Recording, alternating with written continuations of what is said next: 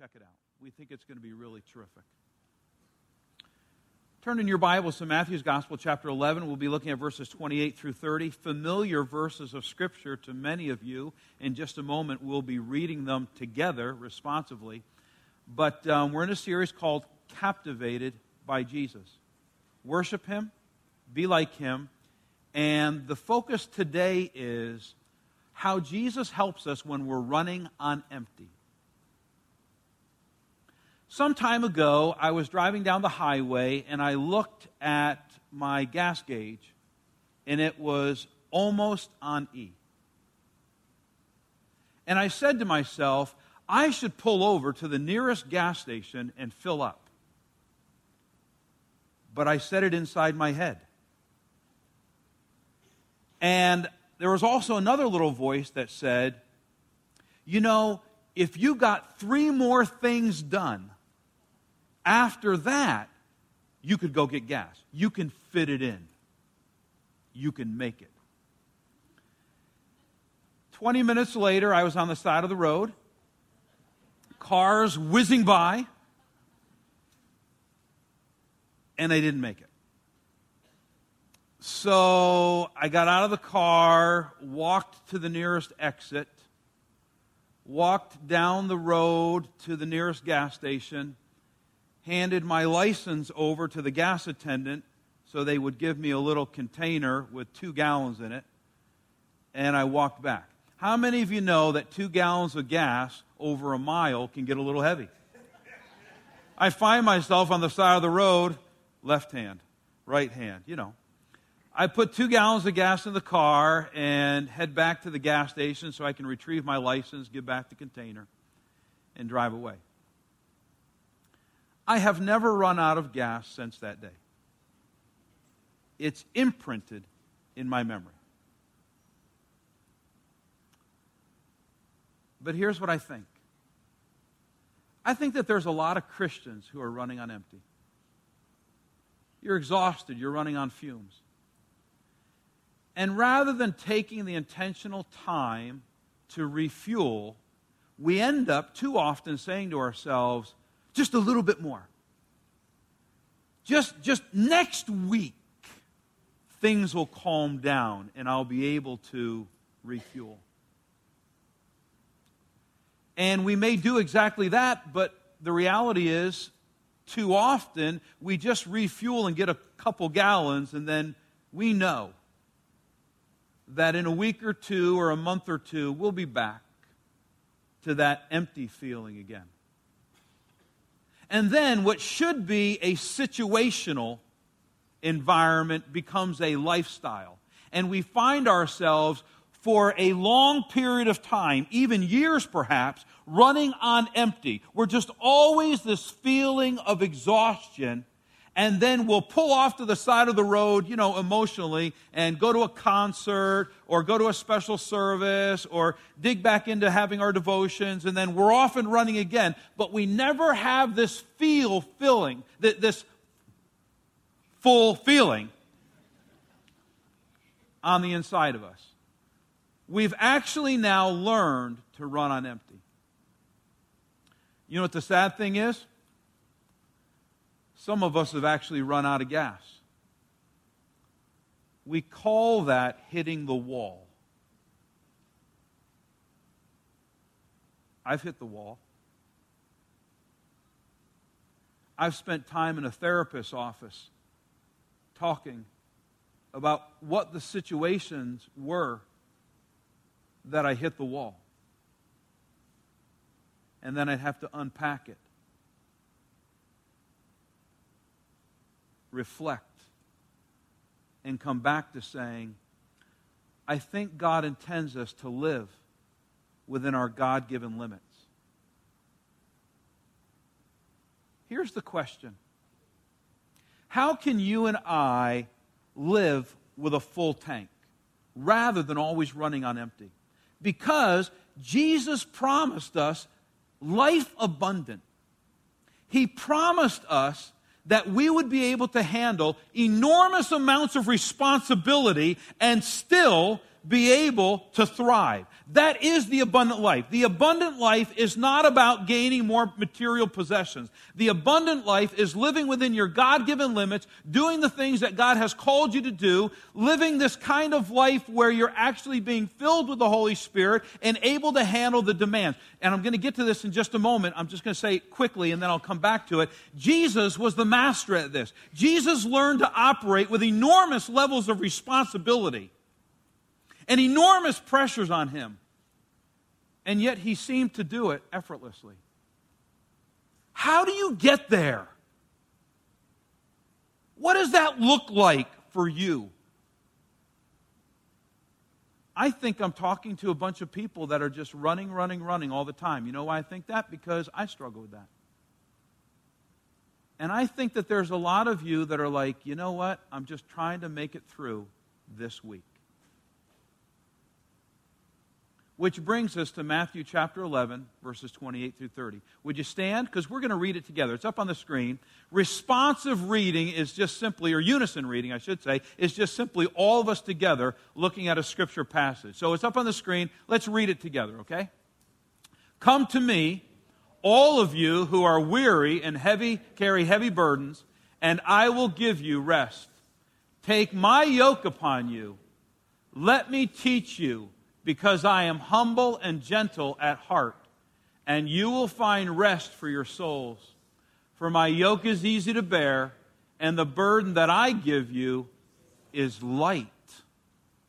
How many of you would like to have a light burden as opposed to the heavy burden that you bear now? Join me in prayer. Holy Spirit, speak to us from your word. From the very lips of Jesus, deposit truth into our heart. And even more important than truth, help us to make application on a personal basis. In Jesus' name, amen. Thanks. You can be seated. Jesus tells his disciples, he tells you and I, the 3 ways to get off of running on empty and to actually thrive emotionally and spiritually. The first way is just simply, come to me, Jesus says. You know, in the Bible, people came to Jesus all the time. I mean, they came to Jesus for healing. They came to Jesus to settle conflicts. They came to Jesus for his teaching. They came to Jesus to get fed. But Jesus specifically says, with all of the things that people are coming to him for, you come to me and I'll give you rest. And not just any old kind of rest, a soul rest. What do you do to get rest? Some people say, oh, I just like sleeping in. Great, nothing wrong with that. Some people for rest say, you know, I'll go see a movie this afternoon. Okay, there's nothing wrong with that. Some people rest is like, let's go to our favorite restaurant. Great, nothing wrong with that. For some people, rest is, you know, I'm just going to go for a long walk and I'm going to unplug. Not bring the phone with me. Totally get that. But can I tell you something? That kind of rest, though important, is not soul rest. And Jesus promises soul rest. So what Jesus is saying is, you don't need a plan. You don't need a program. You don't need a pill. You need a person. And Jesus knows a guy. It's him. What does it mean to actually come to Jesus? I'll tell you what it doesn't mean. It doesn't mean becoming more religious. The context of these verses is Jesus is speaking to people who are religiously burdened down because they were trying to fulfill the Mosaic law. They were just good people that were trying to do everything that the law of Moses told them to do. And then, of course, by that time, religion, the Jewish law, had become this massive set of rules of do's and don'ts. And so you had good people that were like, okay, you know, the law says if I carry 2 figs in my pocket, I'm not breaking the Sabbath. But if I carry a 3rd fig in my pocket, now I'm breaking the law of the Sabbath. And so I got to make sure that I don't have 2.5 figs, I have 2 figs. That's what religion had been reduced to. And so you had these people that just thought, this is how I'm supposed to please God. Stay in my lane and obey the rules. The do's, the don'ts. And they were exhausted trying to be religious. The same is true today. I think church is great. I'll just tell you, to be honest with you, I think everybody ought to be in church every Sunday. But if you're looking to church to have a vital connection with Jesus, you may or may not be disappointed. Because going to church is sometimes like going to a restaurant. It doesn't guarantee a great meal. And it doesn't guarantee that it's nutritious and healthy. I mean, we do our best, right? But it's deeper than church. Soul rest. It's part of it, but it's deeper. I think serving and giving is important. I think serving as an usher, a greeter, small group leader, I think serving in the church is great, but serving in the church doesn't guarantee great intimacy. I think giving is important. Holly and I tithe. You need to know that. Okay? We give 10% of our gross income. And we give to other things. But fulfilling those responsibilities and duties, though they're important, it doesn't get us to this place of soul rest. You know what I'm saying? And so many of us do the right things for the wrong reasons because we've somehow become disconnected and made Jesus a concept or a set of principles and forgotten that it's of the person of Jesus that we come to, not those other things that we put our faith and stock into. So what does it mean to come to Jesus? Simply this: spend quality time with Him. This is so simple. It literally means having your devotions. Your time alone with God, spending time with God, whatever you want to call it. It's carving out regular time in your day, in your week, to keep that vital connection going. So here's how it works for me. I have my devotions pretty much every day. Maybe once a week something will happen and I'll get off the rails, but pretty much every single day. And I usually spend 45 minutes to an hour. That's just me. I'm not putting that on you. That's just me. I have a Bible reading plan. I'm a pretty structured person, so Nav Press put out a number of years ago this Bible reading plan. So that has 4 sections of Scripture. You read through them about 20 minutes a day, and then by the end of the year, you will have covered the entire Bible. That's just my system. I'm not putting it on you. It's just me. And then I always have a time where I journal. I just write down something like this. Jesus, is there anything you want to say to me today? Because I'm listening and I'm open. And I have to tell you that it's not like it's like some lightning strikes or something. I mean, sometimes thoughts or impressions will come into my heart, but it's just like it's no huge revelation most of the time. And I want to tell you that because I think some of you think you haven't really had your devotions unless you hear this semi-audible voice of God. That doesn't happen to me all the time. Usually God speaks to me through impressions, through other people, through His Word. So on Monday, I wake up and I'm heavy-hearted. I'm not exactly sure why. But how many of you know that your emotions don't always cooperate and you just feel certain things and you're like, I don't even know why I'm feeling these. I'm just feeling them. So I woke up a little heavy-hearted. I haven't even gotten out of bed. And I'm thinking about some things about this week, and I just feel heavy-hearted. And so in the middle of this, I hear this other little voice, so gentle. Come to me, all you who are weary and heavy laden, and I will give you rest. And I thought to myself, I didn't think that on my own. It was just a quiet little voice.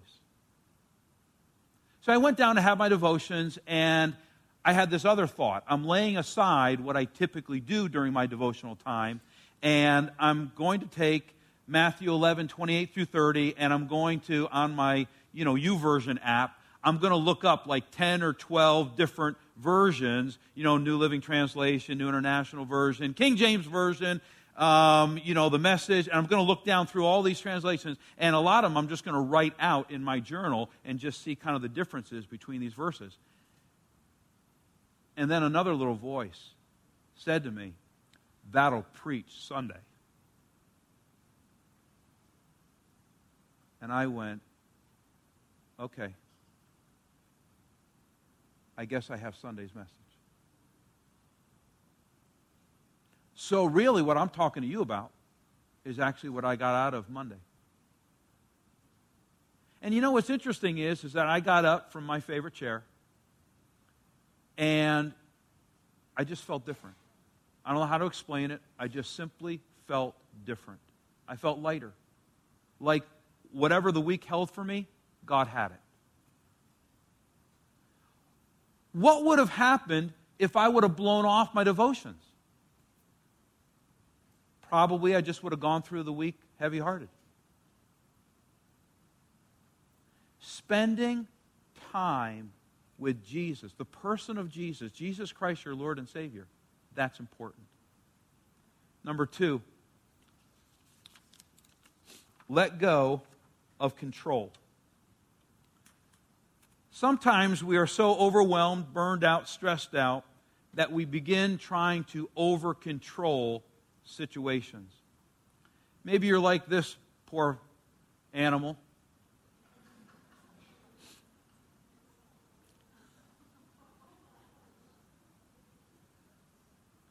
I'm thinking that he was fine until one more package.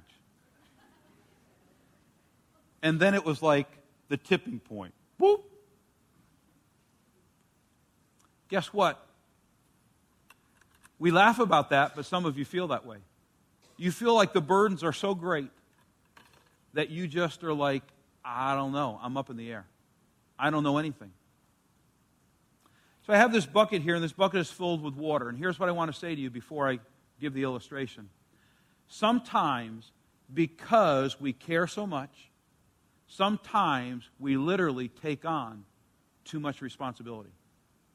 We overfunction, we overcontrol, whatever you want to call it. But God is calling us to resign as the general manager of your universe. And He's calling you to say, will we step back and say, what is my responsibility? What is somebody else's responsibility? What am I supposed to control? And what is somebody else supposed to control? And we need to be able to have that wisdom and discernment. Where do we get that from? We get it with spending more time with Jesus. Now watch this. I put my hand in this water. I pull it out. There's no hole. I put my hand in this water. The water adjusts. I pull my hand out, and the water comes right back in. And there's no hole. Many of us say to ourselves, well, if I don't do it, no one else will. Everything is going to fall apart if I don't, and you fill in the blank. And what I want to say to you is this. If you are a follower of Jesus Christ, and sincerely you are trying your best to figure out this whole life of what it means to be filled with the Holy Spirit rather than running on empty, the Lord will show you when to remove yourself and say, you don't need to control that. And you know what the amazing thing is that I have found through the years? Now here's where my dysfunction comes out. As soon as I say this, I'm like, great, everybody's going to resign from every position in the church. Right? Because they're pulling back. Because, I preached a message on it. I'm like, okay, Mark. Through wisdom and discernment, by being led by the Holy Spirit, we need to be able to know what we should pull back on. And say, I'm over-functioning. I'm taking on other people's responsibility that I shouldn't be taking on. Letting go of control. What does that look like? Well, or how do you do it? Jesus gives a very simple answer. It is simply this: become yoked with me. Let go of control. How do you do that? You get into my yoke. Now, a yoke in the Bible is not, the yellow part of the egg. The yoke in the Bible is a piece of wood that a carpenter would uniquely shape to put around an ox's neck. And back in ancient days, in that agricultural society, what they would do is you'd have a pair of oxen, right, that would plow a field, and the oxen would both be in the yoke, and the yoke would have been shaped by a professional, a carpenter, because the carpenter would have come out, taken a look at your ox's neck, and said, okay, I need to just shave it off here, the wood, and shave it off there, so that it doesn't become bloody and rub raw, and it can pull the load. So what Jesus is saying is, when he says, put my yoke on you, come on, put yourself in my yoke, what he's inviting you to partnership. He's inviting you to say, I'm on one side of the yoke, you get into the other side of the yoke, and some of you are thinking, well, that doesn't sound very restful to me. It sounds like more of a burden. Here's the irony. You get in yoke with Jesus, and the burden becomes lighter, because now you have two that are pulling, not one. And by the way, one is stronger than you, and one never gets tired. And so what ends up happening is that if we will enter into partnership and exchange all the heavy yokes that we have picked up, all the things that are around our neck that are causing us anxiety and stress, we end up feeling lighter because now we have Jesus next to us and we're partnering with him. How many of you know that a pair of oxen can work a lot longer, faster, and are stronger than one just doing it on their own? That's what Jesus is saying. Jesus is also saying that a yoke is an issue of control. Back in ancient days, when you put two oxes together, a pair of oxen, they had to go in the same direction, right? Because they had to go in the same direction, they had to go at the same pace. Now, when you yoke up with Jesus, what he's really saying is, you're going to have to learn my rhythm for your life, because I know your life better than you know your life. And you're going to need to know my pace. Many of us are exhausted emotionally and spiritually, and we just feel worn down. We're always running on empty simply because we are way ahead of God. And Jesus is saying, if you'll yoke with me, I will show you the pace that's good for you. This is an imperfect illustration, but I think it's worthwhile. You ever go to Wawa or 7-Eleven, you see they have different size cups. I have seen that as a metaphor for people. There are people that have this size cup. There are people that have this size cup. And then there's people that have the big gulp. And that's just their capacity. God has gifted some people to carry a lot more responsibility than others. And then there's other people that they just kind of have a smaller cup. It's not right, it's not wrong, it's not good, it's not bad. Don't put a value system on it. It's just how God has uniquely made you.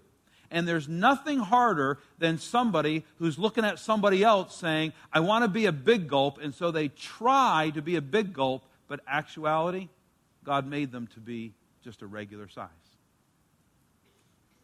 Learn to live within your God-given limits. 3, let Jesus teach you how. Let me teach you, Jesus says, because I am humble and gentle at heart. So 2 things come to mind when I think about this scripture immediately. The first is the word learn. Learning implies letting go of perfectionism. You see, we want to do things right, or we don't want to do them at all. And so we get tripped up spiritually because, if it's worth doing for the Lord, it's worth doing right. Or we don't want to do it at all. And so many of us continue to have false starts spiritually because we promised the Lord we're going to have our devotions every single day. And week 3, we're off the rails again. And then we don't want to be a hypocrite, so we decide we're not going to have our devotions at all. That's perfectionism. Jesus says, Let me teach you. Learn from me. So you're going to make lots of mistakes in the Christian life, right? It's okay. Make lots of mistakes. Those of you who have little children, you know that it's a process helping your children learn to walk. There's bumps, bruises, your child hits the corner of the coffee table, and there's always a problem, and there's always crying. First service, we had a little boy who ran straight into the glass, boom, fell off of the glass. He gets up, and he's crying, and I'm like, what do I do? I'm starting service. Let's go. You know what I mean? Like, I don't know. But, it's just part of life, right? As you grow and mature, you'll fall less, and you'll do better, but let go of the yoke of perfectionism. Be a student, learn. It's over a lifetime. The Christian life is not a sprint, it's a marathon. The second thing, though, that stands out to me is how Jesus says, I am humble and gentle in spirit. What does that mean? That means that Jesus is the best teacher because he tailor-makes lessons for you. Which means you and I can let down our guard and just be us. Because Jesus is humble and he's gentle. So I have this friend who learned to swim the hard way. Their instructor took him out into a boat, threw him over the edge of the boat, and said, go. And my friend is flailing their arms, kicking and screaming and everything. And they got exhausted in about 15 minutes. And the instructor pulled them back up, got them all settled again, threw them out again, and said, go. And that's how my friend learned to swim.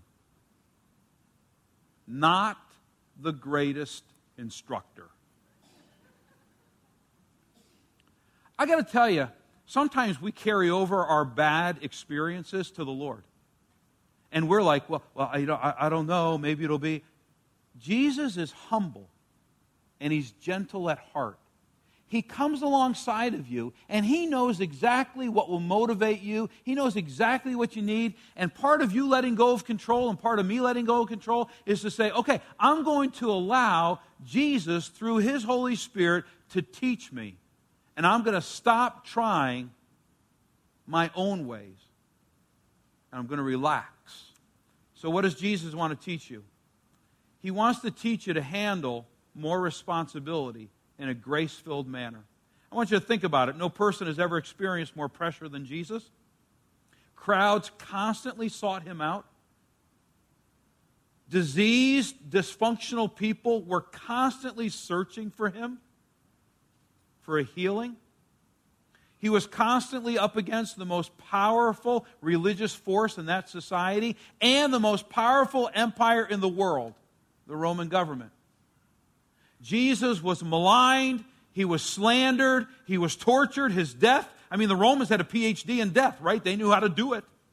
Nobody killed like the Romans.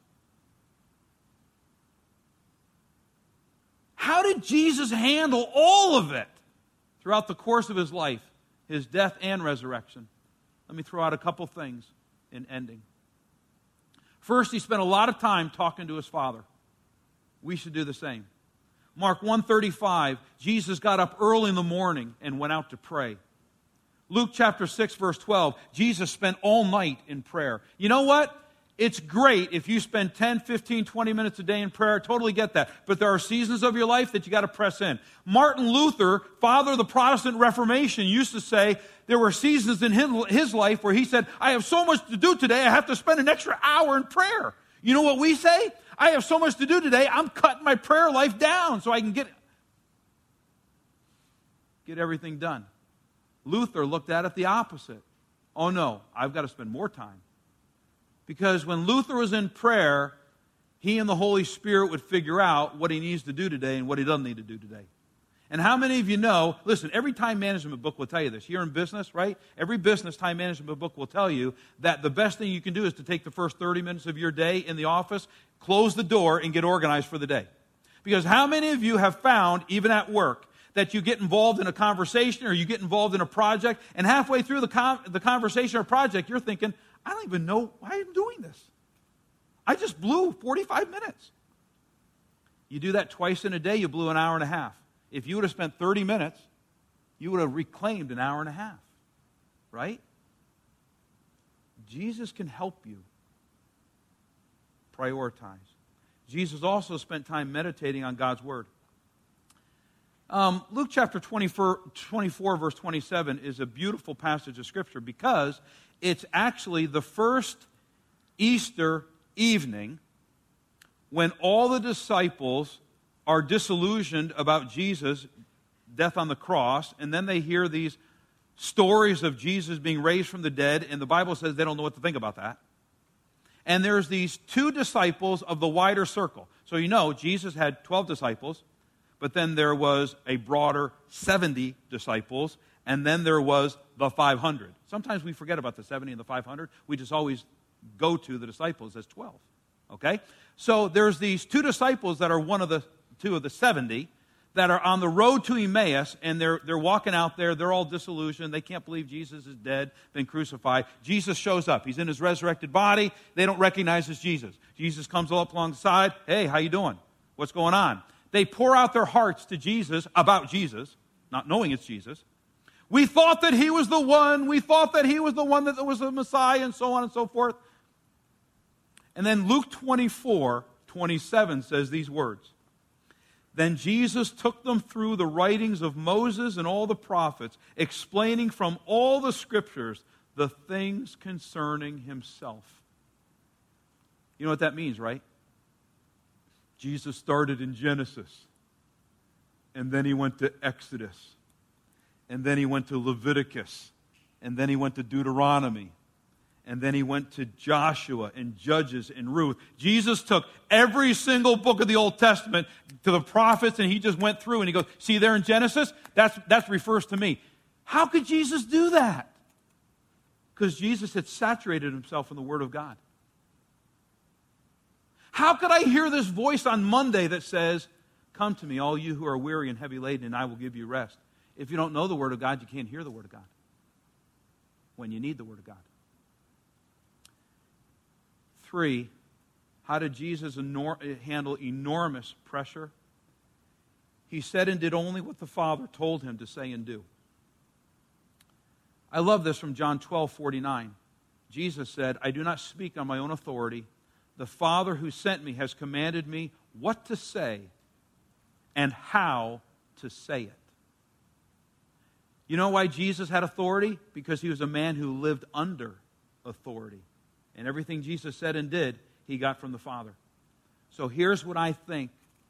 I think that you and I constantly have to have this connection. It's not always perfect because, remember, we're learning. But the more connected we are with Jesus on a regular basis, the more we keep going back and saying, Lord, what do you want me to do? How do you want me to organize my day?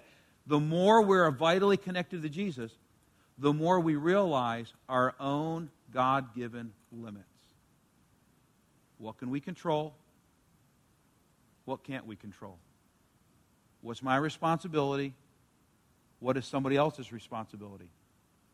What do I need to take my hand out of? And everything will form back in. Or what do I need to keep my hand in to make sure it keeps going? We call that being led by the Holy Spirit. And the more you can lean into that through the years, that concept of being led by the Holy Spirit,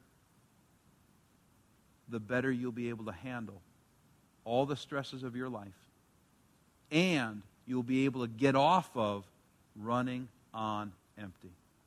I think I'm talking to some people today that are on fumes, just running on empty. Maybe I'm talking to people that are like, you know, when you're in high school and just learning to drive, or in college, you know, you'd put $3 of gas in the car, and that'd get you another 2-3 days. And then you put another $2-3, and you like never filled up because you never had $30 all at one time. I think some people spiritually live like that. And they're just going from this to this, but they never have the full feeling of being tanked up. That's the abundant life that Jesus called you to. It may take a while to get there. It's very imperfect, but that's what God has called you to. Would you stand, please? Early in the service, we had people step out on the aisle, students and everybody involved in school, I'd like to give another invitation, the same exact thing, stepping out into the aisle. If while I've been working through sharing about Matthew 11, 28 through 30, Jesus' words, if something has resonated with you and you're like, you know what? I've got to give this burden over to the Lord. I don't know what it is for you. But if you feel like you need to let go of control and you want to come to Jesus and you're committing to go, I just got to let go of this. It's killing me. It's all I think about. Step out in the aisle and we're just going to have a prayer time together. Just do it right now. Step out in the aisle and say, I want to give this, whatever this is, to the Lord.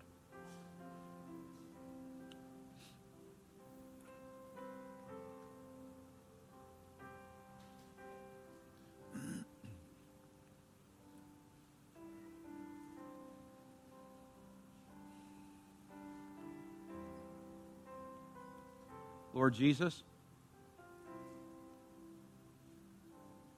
these are brothers and sisters who don't want to run on empty anymore. I mean, there may be seasons in which there's a temporary feeling of being overwhelmed. That's just the way life is sometimes. But we don't want to make that a lifestyle because you've called us to something better. So God, today, would you give brothers and sisters that are in these aisles the courage to let go of control and place back in to your hands a burden that they are carrying. Additionally, Lord, I pray that you would help all of us to navigate what burdens we're supposed to carry that are ours, our responsibility, and what burdens we should let go. Teach us that kind of wisdom. Lead us through your word and through your spirit. Give us direction to navigate those types of situations. I pray all this in Jesus' name. Amen. God bless you all. Have a great rest of your Labor Day.